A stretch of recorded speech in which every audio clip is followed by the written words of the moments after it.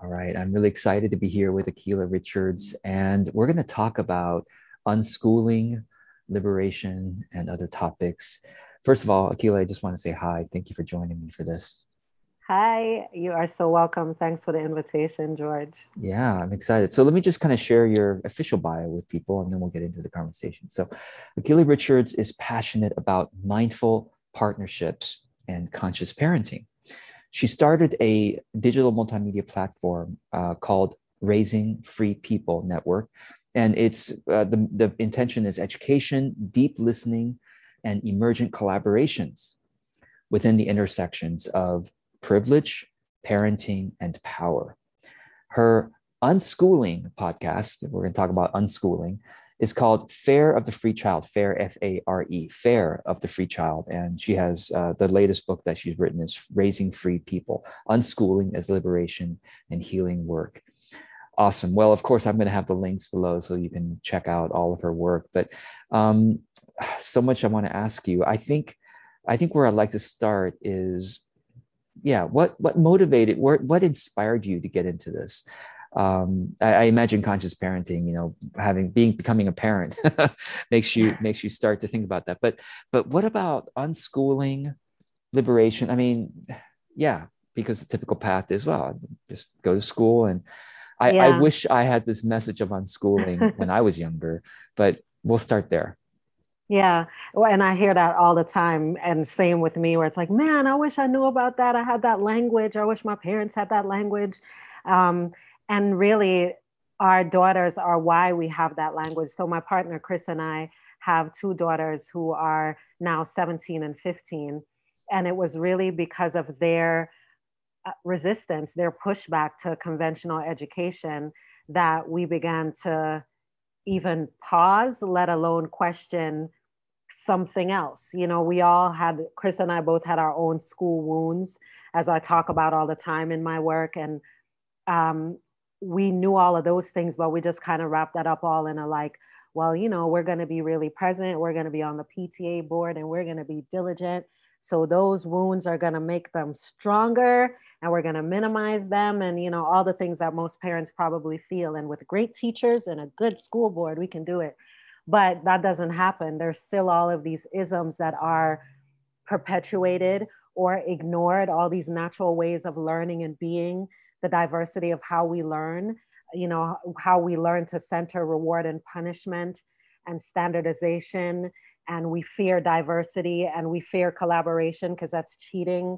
Um, we we started to recognize how normalized those things were in schooling after Marley and Sage kept pushing back and saying, Marley's thing was, I talk about it in my book, where she said, I just don't have time to think my thoughts, and she was in kindergarten. And I'm like, just think them when you get home, It's amazing.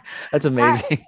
right? Because now that's a part of my own ethos about any relationship that I'm in. Like, do they feel like they have time to think their own thoughts with me? Like, how much of this thing that I just know I'm doing is actually in opposition to what the other person might need? And we're grateful that our daughters were vocal about it, and it took 2 years.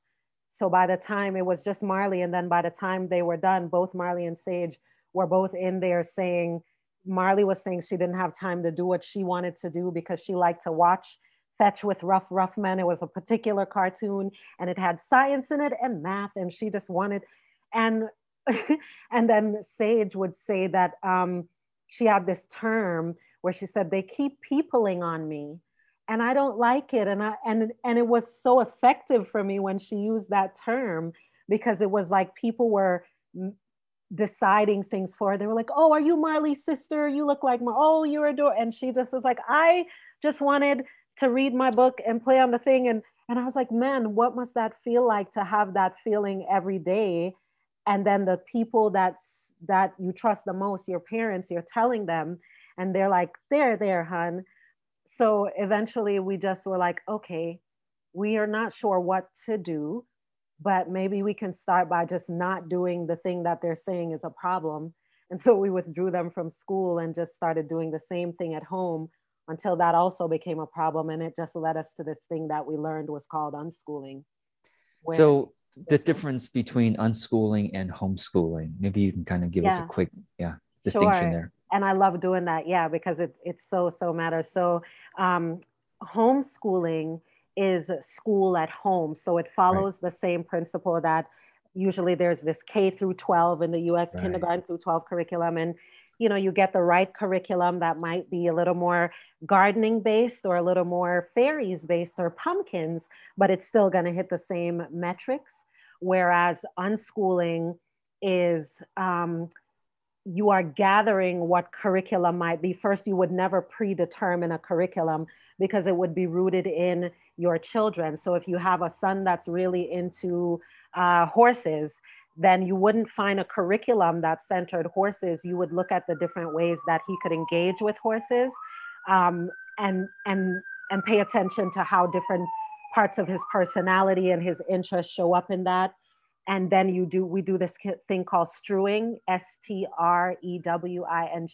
where we interests are an opportunity to introduce things that they might not be interested in but are connected to it. So with horses, if they love maybe to look at how high horses jump, then you know you're bringing in other skills in there that they now. So unschooling is more of like, let's get into a rhythm together where naturally, whatever you're naturally inclined to, because everything is everything, you're going to be connected to other things, and you're going to need a tutor because it's at some point it's going to stop. So you will invite that, and we can. So that's the difference. One is much more based on the individual and their environment, and the other one is based on ideas of what needs to be learned by when. right. Yeah, and it's kind of the way you're describing it is it's kind of like how the brain works. It's like neurons connecting to other neurons, or a mind map. It's like ideas connecting to other ideas, Mm-hmm. and it's like that quote. I don't remember who said it. It's like you unravel one thing, and then it's connected to everything. It's like, Exactly. right. So Exactly. that's amazing. That's really that's Mm-hmm. really that's really great. To start with their like one core interest and kind of branch out from there. So I'm curious then, now that your kids are getting to the point where college is the traditional question. I'm just wondering, I don't know how we want to talk about this, but how does unschooling relate to career? I guess is really what I'm asking. Because Yeah. um, like I remember when I was growing up and going through the traditional schooling, I was often asking, like, how is this going to help me in my, I mean, I was actually asking, how is it going to help me in my everyday life now? Like, okay, if I'm learning this like trigonometry, like when am I going to ever use this? And, people go, well, you might, go into science or whatever, you might use that. But it's like, I didn't even like science, but anyway, that's a separate, but it's like, Yeah. I think the question, maybe what unschooling seems to solve is like, I'm interested in this now. Cool, Exactly. right? But Yeah. what about parents, or just those of us who are like, well, what about the kid's future? How is that? Like, there's Yeah. apprenticeship and like kind of vocation-based education is very much about, all right, you're going to become, a plumber, or going to become Yes. an There's a accountant or path. whatever, right? Mhm. So yeah, so how does unschooling Yeah. connect to all So that? it completely, again, because there's this premise. I'm sure it's said in lots of places, but Jamaican, I would say everything is everything. Mm, Everything is everything. There mm, is no one thing. If it was even like rocks, like I collect rocks. There's so many things that come from the history yeah. of the rock, where I go to get it, the structure of the rock. I can nerd out as far as I want to on this thing, and it's going to connect me to other things. And I'm going to meet, a professor of geology who's also into the same type of dolphins that I like. And then we're going to have this conversation, and interest.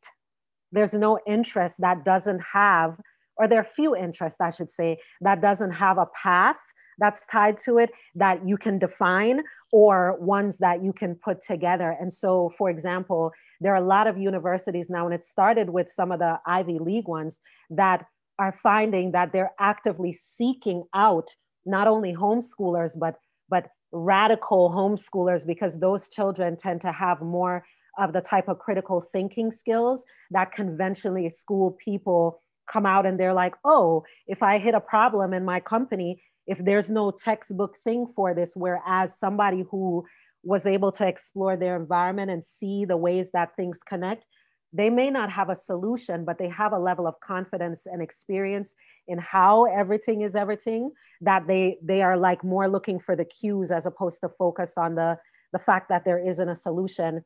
And that's really how it ties to college. So they're now accepting portfolios. And Antonio Buehler, who's an unschooling minded person in our realm of self-directed education, speaks to this in great detail about how unconventionally schooled or educated people go into college, what that process looks like, the advantages that are there in terms of a certain knowledge of self and a certain confidence in, your savvy that you usually don't develop. It's usually tied to money after. That's tied to like, I've achieved these things, so now my confidence is here. But why is it so easily shaken if I, earned it this way? So these are the dynamics that link it to not just the application process of college, but the effectiveness of going into higher education through unschooling. It's amazing. It's so great.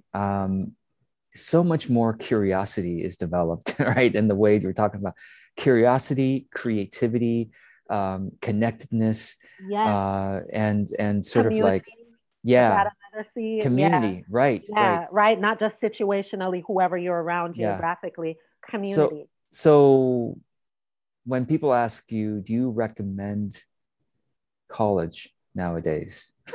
What would you say? I would say that I recommend consent-based education. So like if the person to whom that college would apply, are they interested and why? Are they interested because that's where they think they're going to make themselves into something? I think that's problematic. But if they're going there to explore, to discover, not to become, then maybe it's a path. But I don't think that it's a prescriptive thing. I don't see it as an inherent goal on the trajectory of learning at all. I think that's highly romanticized and super colonized. Like it's very much a space where the industry of education and the way that we're marketed to about the higher you go, the better you are, is violent. Yeah. Wow. It's so interesting. I heard the stat. Tell me what you think about this. That the segment of at least the U.S. population that's getting the most college degrees or professional or sort of traditional degrees is African American women. Have you heard this?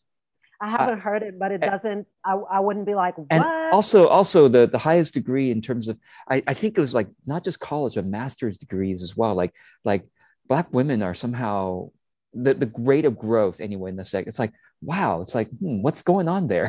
I mean, yeah. I'm happy if they're getting more career success. That's good. But is that the only thing? Was that happening? Yeah. Are they going into leadership? Or is it a matter of the requirement? Right. Do they feel they have to do that? Yeah. Or do they have to do that as a result of the idea of like, how do you prove your validity? Exactly. Right. Right. Yes. And that is an unschooled approach to a statistic, because what we're trained, the schoolish mind. So I talk a lot about schoolishness because it doesn't just live in school. The schoolish mind would say, wonderful, go Black women, go. And it would end there. But the critical thinking mind would look at the history, of Black-bodied people in a space and say, oh, what are the other dynamics there? Not necessarily to make an assertion, but to look at it with a lens that isn't just rooted in what data is supposed to do, which is to prove something and move on. And unschooling invites that, as opposed to rewarding when somebody is like eloquent or whether they can recite the facts. We reward those things, and we're saying, no, intelligence is so much more than what you can remember, or even your idea of what eloquence is needs to be questioned. And we can do that. And we need to. Yeah, it's so inspiring. And I'm thinking back to this point about college and career. I have some family members who it's like I was trying to talk them out of college, but anyway, it still happened, because I think I kind of wish I had another path, because my parents spent so much money on college. I look back and go, yeah, I mean, there were some benefits, but Yeah. if I had, well, a community or a mentor, I could have had a more creative upbringing, development, more entrepreneurial, for example. I mean, this is all very entrepreneurial in my Yes, it opinion, is. It right? is. And so now and then I'm wondering like how this starts to fit into society. I think obviously, especially with the pandemic and in just societal changes in the past decade or so, the traditional path of college to corporation is starting to break down, the gig economy and all that stuff. But give us a sense. I'd love to hear. It's like, what is your vision or hope for where this could all go? Mm. Like, let's say, I don't know, 20 years from now, Hmm. um, the pandemic really shook a lot of traditional education Yep. and it started to kind of Yes. come apart, right? But and I personally, yes, the pandemic brought us a lot of problems, but in terms of education, I feel like the shaking up of the traditions was probably a good thing. It did bring a lot of stress to parents, of course, because they Yes. now But have change suddenly have brings to stress, and yeah, right. But yeah. what do you feel? I mean, as just seeing the trajectory of the gig economy, Hmm. unschooling, homeschooling, et cetera, like Hmm. what's your kind of ideal way to see this go? Yeah. Mm. So George, I love what I love a lot of things about what I get to do. But one of the things that I love is that I never feel that I have to convince anyone that unschooling isn't this bad anti-school, anti-teacher thing, even when people start out there, because inherent in it is a lot of um, humanity, like a lot of shared but not necessarily understood meaning, like we're nodding at the same sort of things. It connects you to, when you talk about it being entrepreneurial, I mean, so many entrepreneurs become unschoolish because we recognize that connection. And there's there's always a thread that is tied to something else whenever I'm talking to someone. And my the thing that I want to be part of is for that to be normal. The fact that someone can say that, yeah, I dip in and out of school. There are no legal issues with my son or my daughter or my anything going to classes in January and then again in August, because that's when they felt that they wanted to have that particular type of structure, or they really like that teacher and they learn in a certain way because that teacher brings out a certain thing, and they knew that because they had a friend who stayed in class in school and knew that teacher. And so that our intelligence becomes less and less dependent on what a politician says people need to learn, and then becomes what teachers are beholden to, and then students are oppressed by, and families are judging them based on. My family is Jamaican, and we moved here with no denying the idea of like the American dream is the goal. And it was my job to make sure that all that hard work, blah, blah, blah, blah, blah. And then when I got that and lived in the nice, predominantly white neighborhood, so my kids can go into the good school because that's where the good schools were, it turns out that that was more of like plantation life than anything else I'd ever experienced.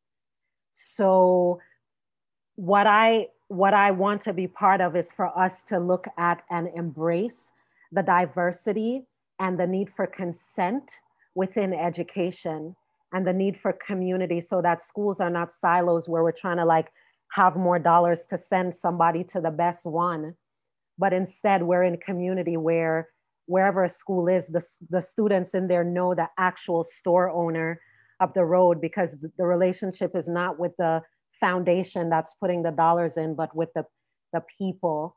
That's just as normal as somebody who is like going to the highest level in academia because they love it.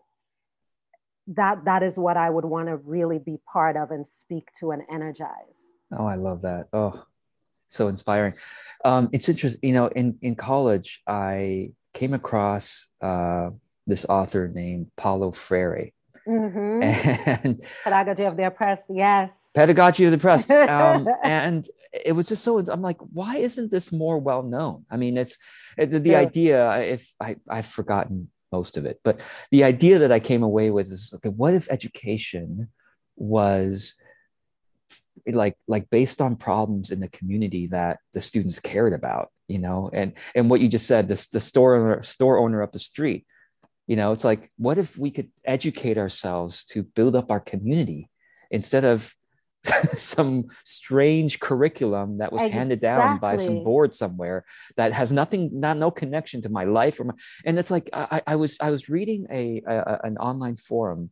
It was on Reddit, and it was a part of the whole, you know, these days is a popular sort of personal finance movement, like FIRE, they call it financially independent retire early movement. And Mm. this guy was saying how he is a proud shirker at work. He's like, I'm just trying to do the minimum here, keep my job, do the minimum, save up money so I can retire early. And I understand. I mean, I have been in jobs where they've been really meaningless too. But I'm like, that, and I start to see this thread of like, that is unfortunately decades for people. Like they start off being shirkers at school because it's not meaningful. Absolutely. Like Yep. I'm just doing it. I'm just doing enough. Make sure I don't get punished too much. Yep. You know, graduate, and then I go into a job, which the same thing. I just want to make sure I Yes. don't get punished too Replace one much. master for Graduate. another. It's like that's 40 years of your life, or however many, from school all the way to retirement. That's Yes. a life. It's like, can Yes. we do something more meaningful here? Please.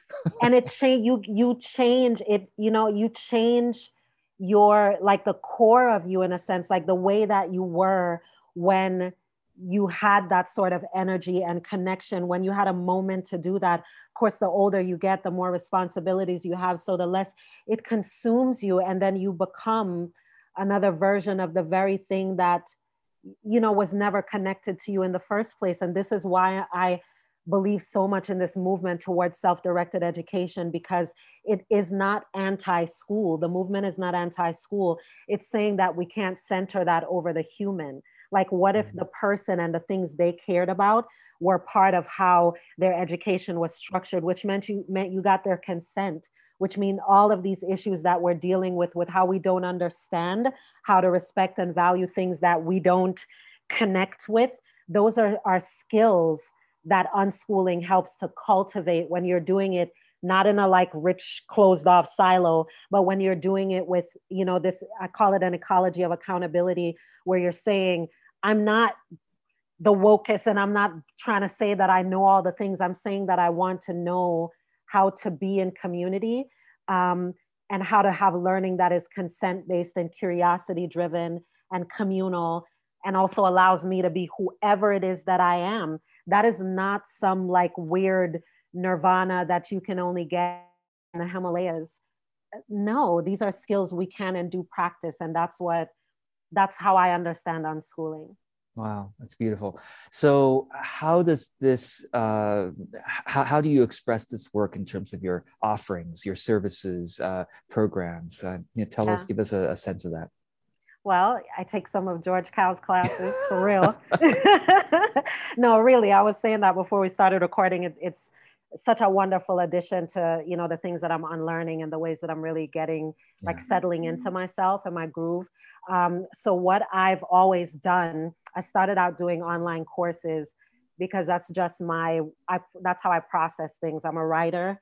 I've written 10 books. This book is my 10th book. It's the first one that was published by not me, but I've written books before that. And almost all of my books have online courses. So like I was on Udemy, you know, and all of the things. And um, I find that easy to do. So I've always done courses, and I like video, and I'm comfortable on a camera. So that's always been what I do. So then later in 2016, I transitioned into podcasting.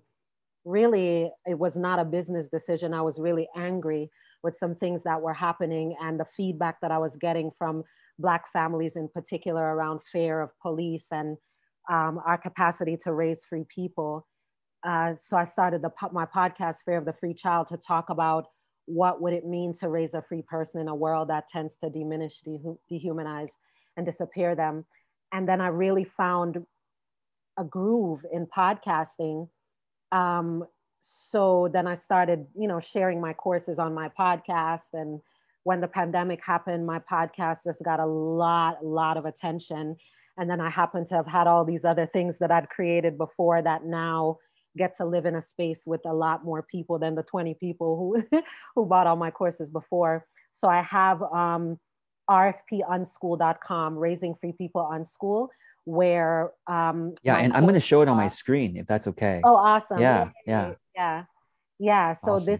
Thanks. This is so great. So this is where so I talk about sustaining a culture of belonging, because much of unschooling is about that, cultivating it for oneself and trying not to be a barrier to that in community, whoever you're in community with. So whether at home, outside of your home, whatever your circles are. So I have these courses, and I used to, before my book came out, I used to do webinars around these courses, on occasion. Yeah. But which one should people start with? Or I guess it depends on their interest, but easy. Maybe like give us 2 or 3 to start with. Yeah, easy. So I would say from schoolish to self-directed, it's the most recent one. It very much is a response to the pandemic, in terms of people who are saying, I'm not saying I'm ready to become an unschooler, but I am saying I'm recognizing a lot of what is happening in schooling doesn't work for my kid or my family. So what are some of the main mindset shifts that I need to be considering here? That's what that course is. It's super dope. I highly recommend it. Another one, how to focus on learning. This one is my friend, Dr. Sanjata, and I, another just brilliant person in the unschooling space. This one is for community members who did not choose self-directed education for their child. So maybe like a grandparent, or a co-parent who's like, I think we just need to push down on the school harder, but you're also trying to figure out how to support this kid. So tell me about this self-directed education thing. How does this work? What's the premise? This is about that. And I did it with Dr. Sanjata because he's a lot more like statistics and science than me. Cool. So it was a beautiful collaboration. So those are the 2 that I would recommend to start. Well, the website is RF, stands for Raising Free People, RFP, Raising Free People, rfpunschool.com. The link will be below. But folks, if you're interested in this, go ahead and jump in and join the movement. Akilah, thank you so much for your work. Really appreciate it. It's amazing. You've put out so much out there, 10 books, you've got a podcast. That's all going to be linked below. Thank you. Any kind of final words of encouragement for those of us who are finding our way into this? Yes, you're welcome. And thank you too, George. As I said, I very much consider you a part of this movement to raise free people, because I'm getting free of a whole lot of schoolish ideas of structure in part through your work. So thank you. So I would say the thing I would leave people with is to invite more questions, not solutions. We tend to be oriented towards finding the solution, either the right one or the good enough one. And one thing that's been very liberating for me is to not need definitive answers as much, or even cloudy answers, but instead, like, what different questions could I be asking? To really invite questions into your life more is a practice that I recommend. Oh, I love that. That's a great way of finishing up here. Thank you, Akilah. Thank you for your work. You're welcome. Thank you too, George. Peace.